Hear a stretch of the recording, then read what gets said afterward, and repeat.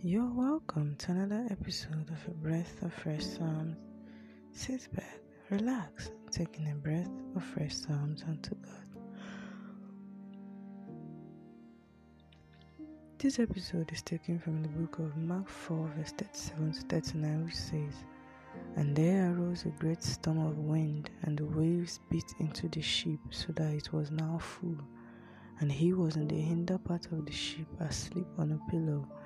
And they awake him and say unto him, Master, carest thou not that we perish? And he arose and rebuked the wind, and said unto the sea, Peace, be still. And the wind ceased, and there was great calm."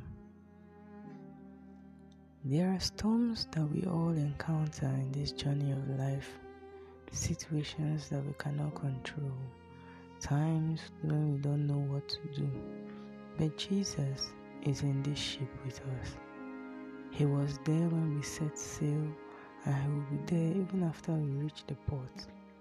Most of the times when we are sailing on calm seas, those peaceful moments we get, we forget that he is on the ship with us. So when those storms come, we are too engrossed in holding the masts or keeping the helm from spinning out of control that we forget that we have the master of the storms with us. However, now we have to remember that he is with us. Invite him to take control of the ship. That way he won't even go to the lower deck to sleep. It's usually when we try to do things on our own that he just lets us, because he will not force his will on us. Let's give him no rest until we've reached our destination safely. And even after that, let's hold him as a permanent member of our crew. Amen.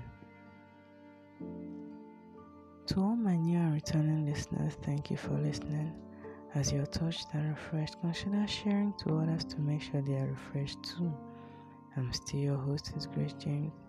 Also remember to always take in a breath of fresh psalms.